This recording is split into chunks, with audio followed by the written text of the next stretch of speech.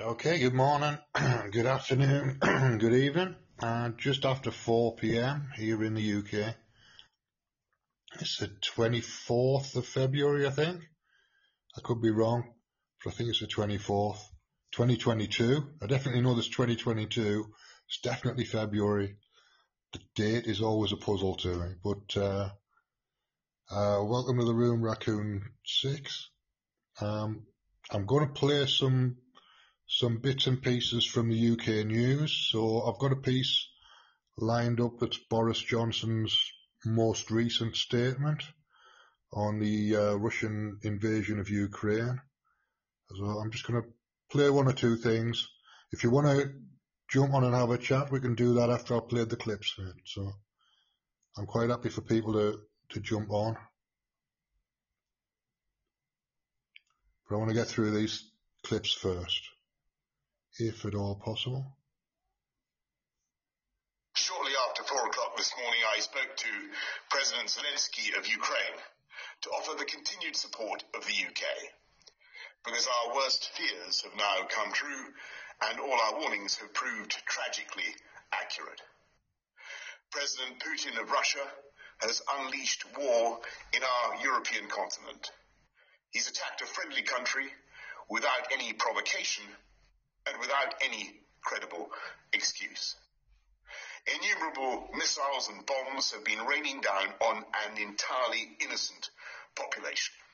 A vast invasion is underway by land, by sea, and by air. And this is not in the infamous phrase, some faraway country of which we know little. We have Ukrainian friends in this country, neighbors, co-workers. Ukraine is a country that for decades has enjoyed freedom and democracy and the right to choose its own destiny. We and the world cannot allow that freedom just to be snuffed out. We cannot and will not just look away. It's because we've been so alarmed in recent months at Russian intimidation that the UK became one of the first countries in Europe to send defensive weaponry to help the Ukrainians. Other allies have now done the same, and we will do what more we can in the days ahead. Today, in concert with our allies, we will agree a massive package of economic sanctions designed in time to hobble the Russian economy. And to that end, we must also collectively cease the dependence on Russian oil and gas that for too long has given Putin his grip on Western politics. Our mission is clear. Diplomatically, politically, economically, and eventually militarily, this hideous and barbaric venture of Vladimir Putin must end in failure. And so I say to the people of Russia, whose president has just authorized a tidal wave of violence against a fellow Slavic people, as the parents of Russian soldiers who will lose their lives, I cannot believe this is being done in your name, or that you really want the pariah status it will bring to the Putin regime. And I say to the Ukrainians in this moment of agony, we are with you. We're praying for you and your families, and we are on your side. And if the months ahead are grim and the flame of freedom burns low, I know that it will blaze bright again in Ukraine, because for all his bombs and tanks and missiles, I don't believe that the Russian dictator will ever subdue the national feeling of the Ukrainians and their passionate belief that their country should be free. I say to the British people and all who have heard the threats from Putin against those who stand with Ukraine, we will of course do everything to keep our country safe. We're joined in our outrage by friends and allies around the world. We will work with them for however long it takes to ensure that the sovereignty and independence of Ukraine is restored. Because this act of wanton and reckless aggression is an attack not just on Ukraine, it's an attack on democracy and freedom in Eastern Europe and around the world. This crisis is about the right of a free, sovereign, independent European people to choose their own future. And that is a right that the UK will always defend.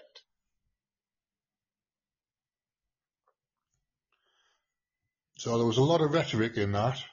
It's an awful lot of rhetoric, and there's a lot of rhetoric coming from Russia.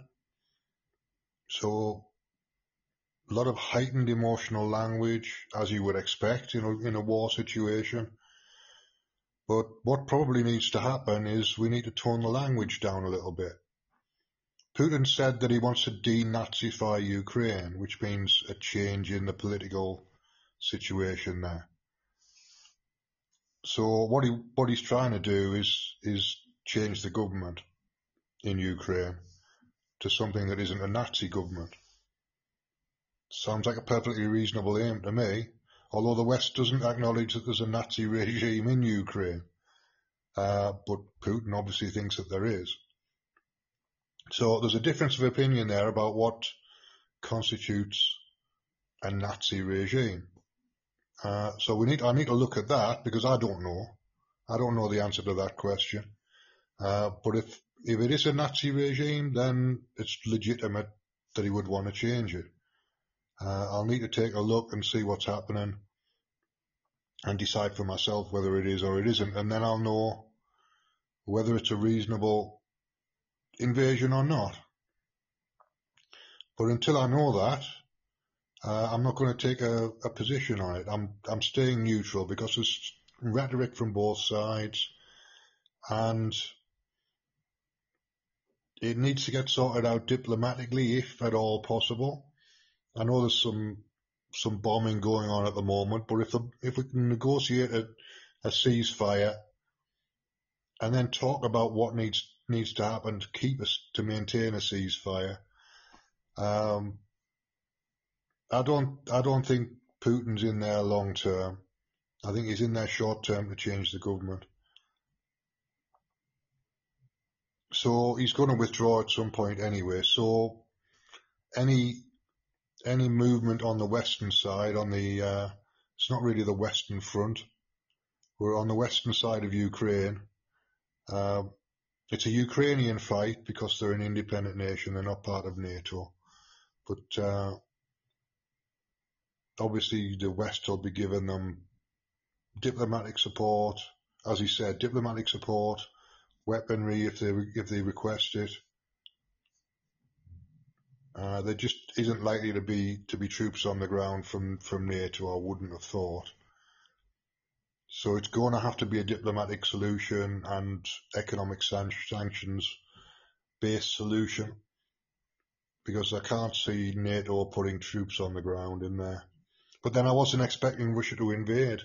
I wasn't expecting a full-scale invasion.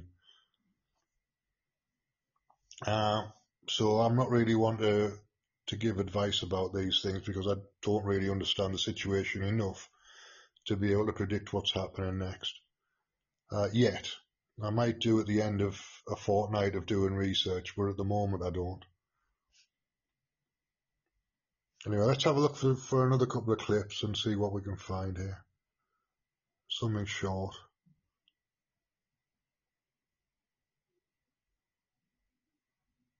Will Russia go to war with Ukraine? All week, you've heard numerous answers to this question. In Ukraine, 71% of the people believe their country is already at war with Russia. This is a complex crisis, and all the answers are hidden. This clip's from 4 days ago, so it puts it in a bit of context with a little bit of recent history. In history. Did you know there was a time when Kiev was more powerful than Moscow? There was also a time when Ukraine and America were adversaries. Tonight, we'll bring you all these stories. We will tell you why Russian President Vladimir Putin is obsessed with Ukraine. I'm Palki Sharma Upadhyay, and this is Gravitas Plus. We begin in the 9th century. There was a state called Kievan Rus. This is where it was located. The Slavic people lived here. The city of Kiev was their capital. Between 980 and 1015, the Kievan Rus was ruled by Grand Prince Volodymyr.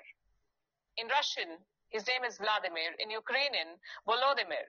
And as fate would have it, these are also the names of the presidents of these two countries today. Anyway, Russians, Ukrainians, and Belarusians draw their lineage from this Slavic state. A lot changed in the centuries that followed, and for a lot of it, Ukraine was under Russian rule. In the 1900s, the two were Soviet republics, Russia the most powerful of the 15 republics, and Ukraine the second most powerful. It had defense industries, large agricultural lands, and housed much of the Soviet nuclear arsenal. During the Cold War, Ukraine was the arch rival of the United States. The Soviet Union collapsed in 1991. Ukraine became independent, as did Russia. Ukraine inherited much of Soviet nuclear arsenal, but gave it up to Russia in 1994. In exchange, Moscow guaranteed Ukraine's security and promised to respect its sovereignty. They signed the Budapest Memorandum along with these countries. Cut to November 2013, Viktor Yanukovych was the president of Ukraine. He had a reputation for heavy-handedness, corruption, and above all, for being openly pro-Moscow. In 2013, he rejected an EU trade deal. This deal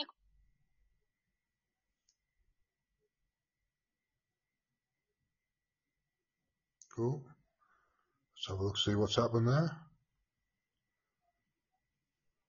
would have meant greater integration with the European Union. Instead, Yanukovych decided to take a $15 billion bailout from Russia. To many Ukrainians, it felt like being sold to Moscow, so protests broke out. They were called Euromaidan. Euro because these protests were about Europe, and Maidan because they happened in Kiev's Maidan, what we today know as the Independence Square. Here, protesters chanted, "Sign the EU deal, Yanukovych must step down." Russia supported the president, the West supported the protesters. In February 2014, Yanukovych's government was toppled, the president was driven out of Ukraine, he fled to Russia. Not every Ukrainian was happy with this. Many in the Russian-speaking East wanted Yanukovych to stay. When he was driven out, the minority felt disenfranchised. On the other side of the border, Russia was angry it had lost its puppet. To salvage the situation, Moscow annexed Crimea. Why Crimea? Well, let's now zoom into this part of the world. Crimea is a peninsula. It is located in the Black Sea. In 1954, Soviet leader Nikita Khrushchev transferred Crimea. It was given to the Ukrainian Soviet Socialist Republic from the Russian Soviet Socialist Republic. Why? Khrushchev hoped the transfer would strengthen, quote-unquote, brotherly ties between the Ukrainian and Russian people. Both Russia and Crimea were part of the Soviet Union. So this transfer did not mean very much. When Ukraine became independent in 1991, Crimea joined it.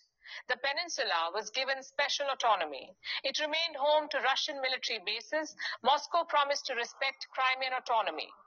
Many in Russia were of the opinion that Crimea should not have been allowed to join Ukraine.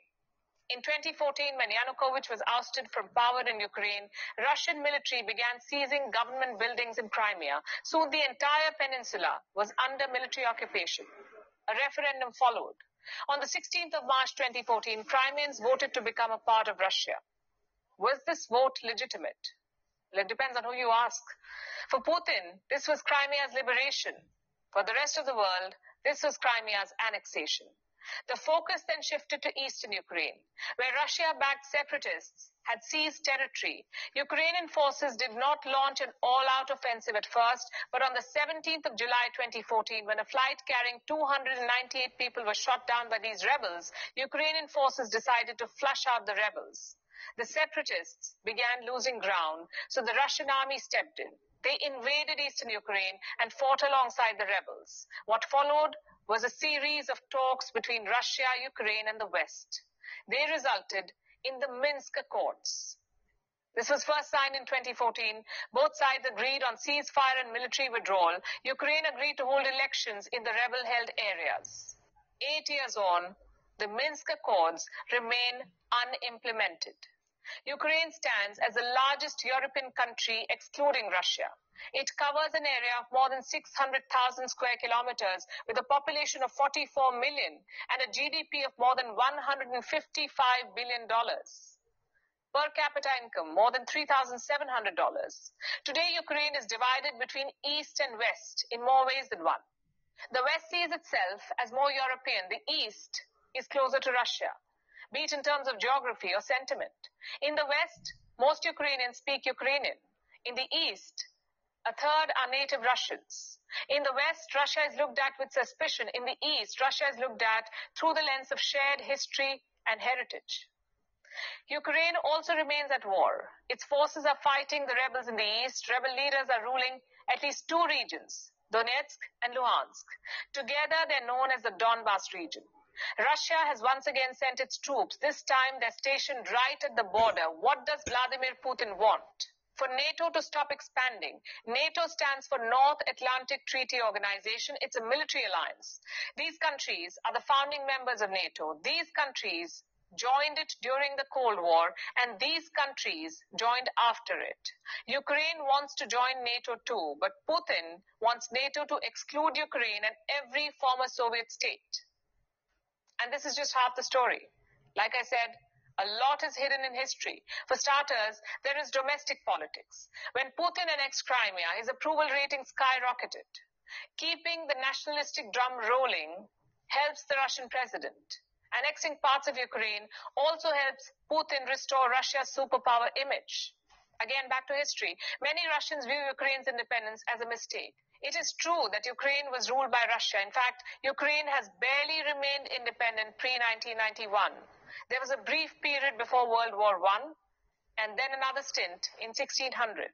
For the rest of its modern history, Ukraine was under Russia. 1 in 6 Ukrainians is an ethnic Russian. 1 in 3 speaks Russian as a native language. So Putin is right when he says historically they were one. But claiming Ukraine on the basis of colonial history is wrong. It will be like Britain claiming India or South Africa or Spain claiming the Philippines. Past imperialism cannot justify present-day expansionism. Here's what else history tells us. Ukraine was forcefully Russified. Cut to 1700, Russian leader Catherine the Great started Russifying Ukraine.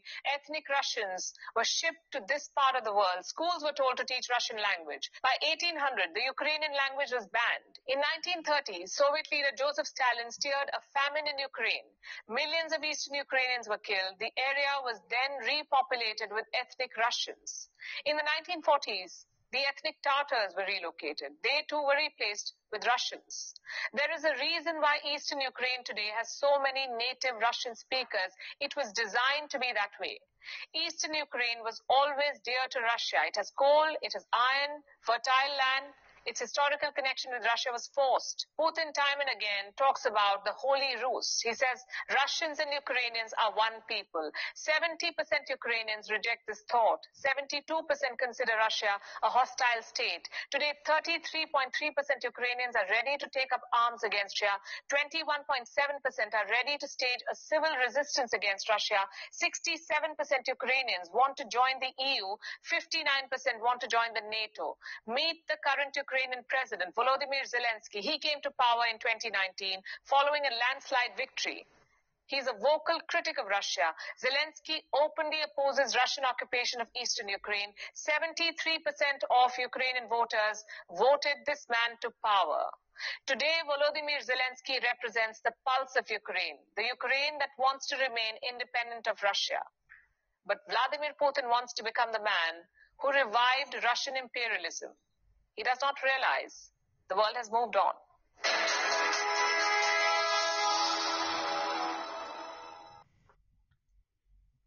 Okay, that was from Gravitas Plus.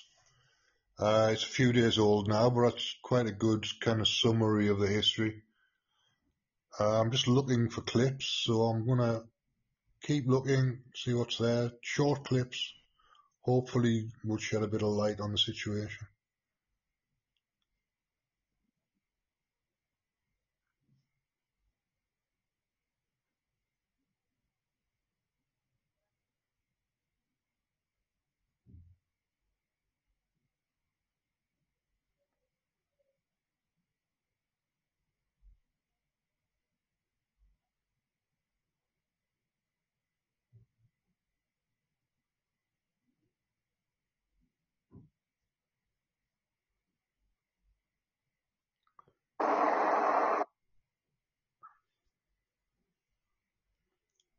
So this next clip is the BBC. It's quite recent. It's a couple of hours old.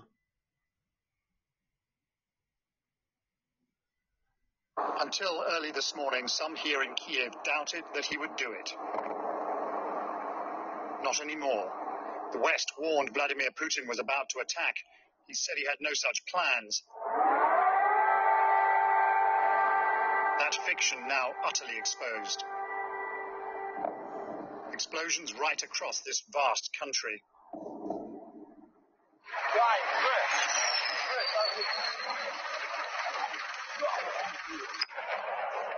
In Ivano-Frankivsk, in the far southwest, a missile struck an airport. Unverified images from Ukraine's northern and southern borders seem to show columns of Russian armor entering from Belarus and Crimea. Within hours, Russian tanks were reported to be on the streets of Ukraine's second-largest city, Kharkiv. Whatever Russia says, this attack will not be surgical. To the east of Kharkiv, emergency workers battle to control fires in residential buildings hit by rockets. The number of civilian casualties is rising. At Mariupol in the south, another airport on fire. This country's civilian infrastructure is being heavily struck. There are no more flights in or out. A glance at the map shows a country under attack from east to west, north to south.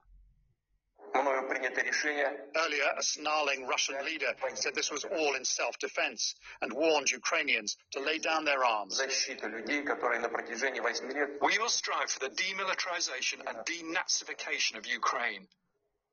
Russia cannot feel safe, develop and exist with a constant threat emanating from the territory of modern Ukraine.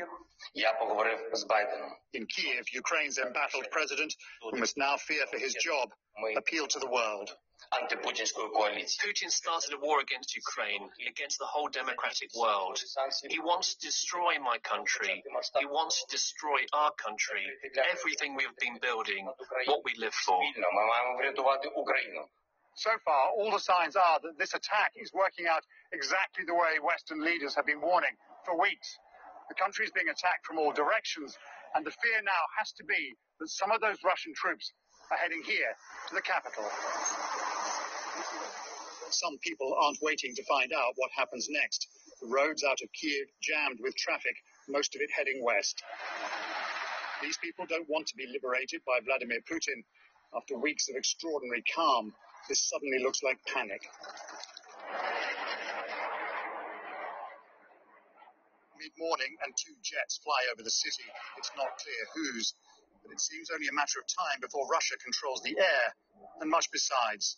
Paul Adams, BBC News, Kiev. Well, people here in Kyiv woke to the sound of air raid sirens up above as citizens who'd long prayed for peace now had to face war. My colleague Nick Beak has been gauging the thoughts of some of the people here to the extraordinary unfolding events. The invasion, the attack that Russia promised would never happen, has now started. And the Ukrainian government is urging people to stay calm, and it's appealing to the international community to stop President Putin now. We soon find Lana and her mum. Russia forced them from their home in Crimea 8 years ago. Now they're on the move again. It's very nervous, and I'm very scared, but I must be strong. After the overnight attacks from the skies, many are taking refuge underground.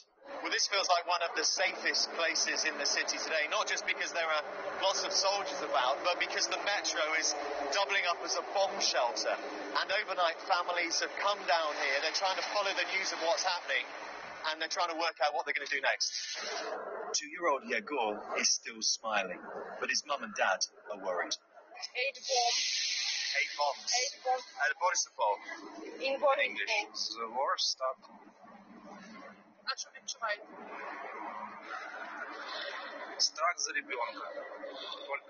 I'm very, very scared for my boy, Alexander says. Then both parents ask, where are NATO to help us? When the bombs started falling, sales manager Mark helped his neighbors leave their homes. He tells me he's now ready to fight on the front line and die for his country. It's on the one way to serve our country, our children, our mothers, and defend our country from Russian occupation, and we will fight all day. Many are fearful of what will come next, among them Alexei. If Russia will occupy Kiev, which I don't believe happen, because I believe in our army, well, it will be like another Nazi occupation. It's still eerily quiet here in the heart of the capital. It seems many have followed government advice to stay at home. Lots of people will have also heard Russia's claim that it carried out targeted strikes on the Ukrainian military. I've got to tell you, people here are saying it doesn't feel like that to them. Instead, they feel that they're under attack and that President Putin has declared war on them. Nick Beak, BBC News, Kyiv. The view from here in Ukraine. Well, what about Russia? In an address on state television, Vladimir Putin claimed his country had been left no choice but to defend itself against what he suggested were threats from modern Ukraine, and that Moscow would try to what he called denazify this country. From Moscow, Steve Rosenberg. From the President of Russia, a fateful decision. Vladimir Putin said military operation. But really, the Kremlin was launching a full-scale invasion of Ukraine. Russian stocks plunged. The ruble hit an all-time low.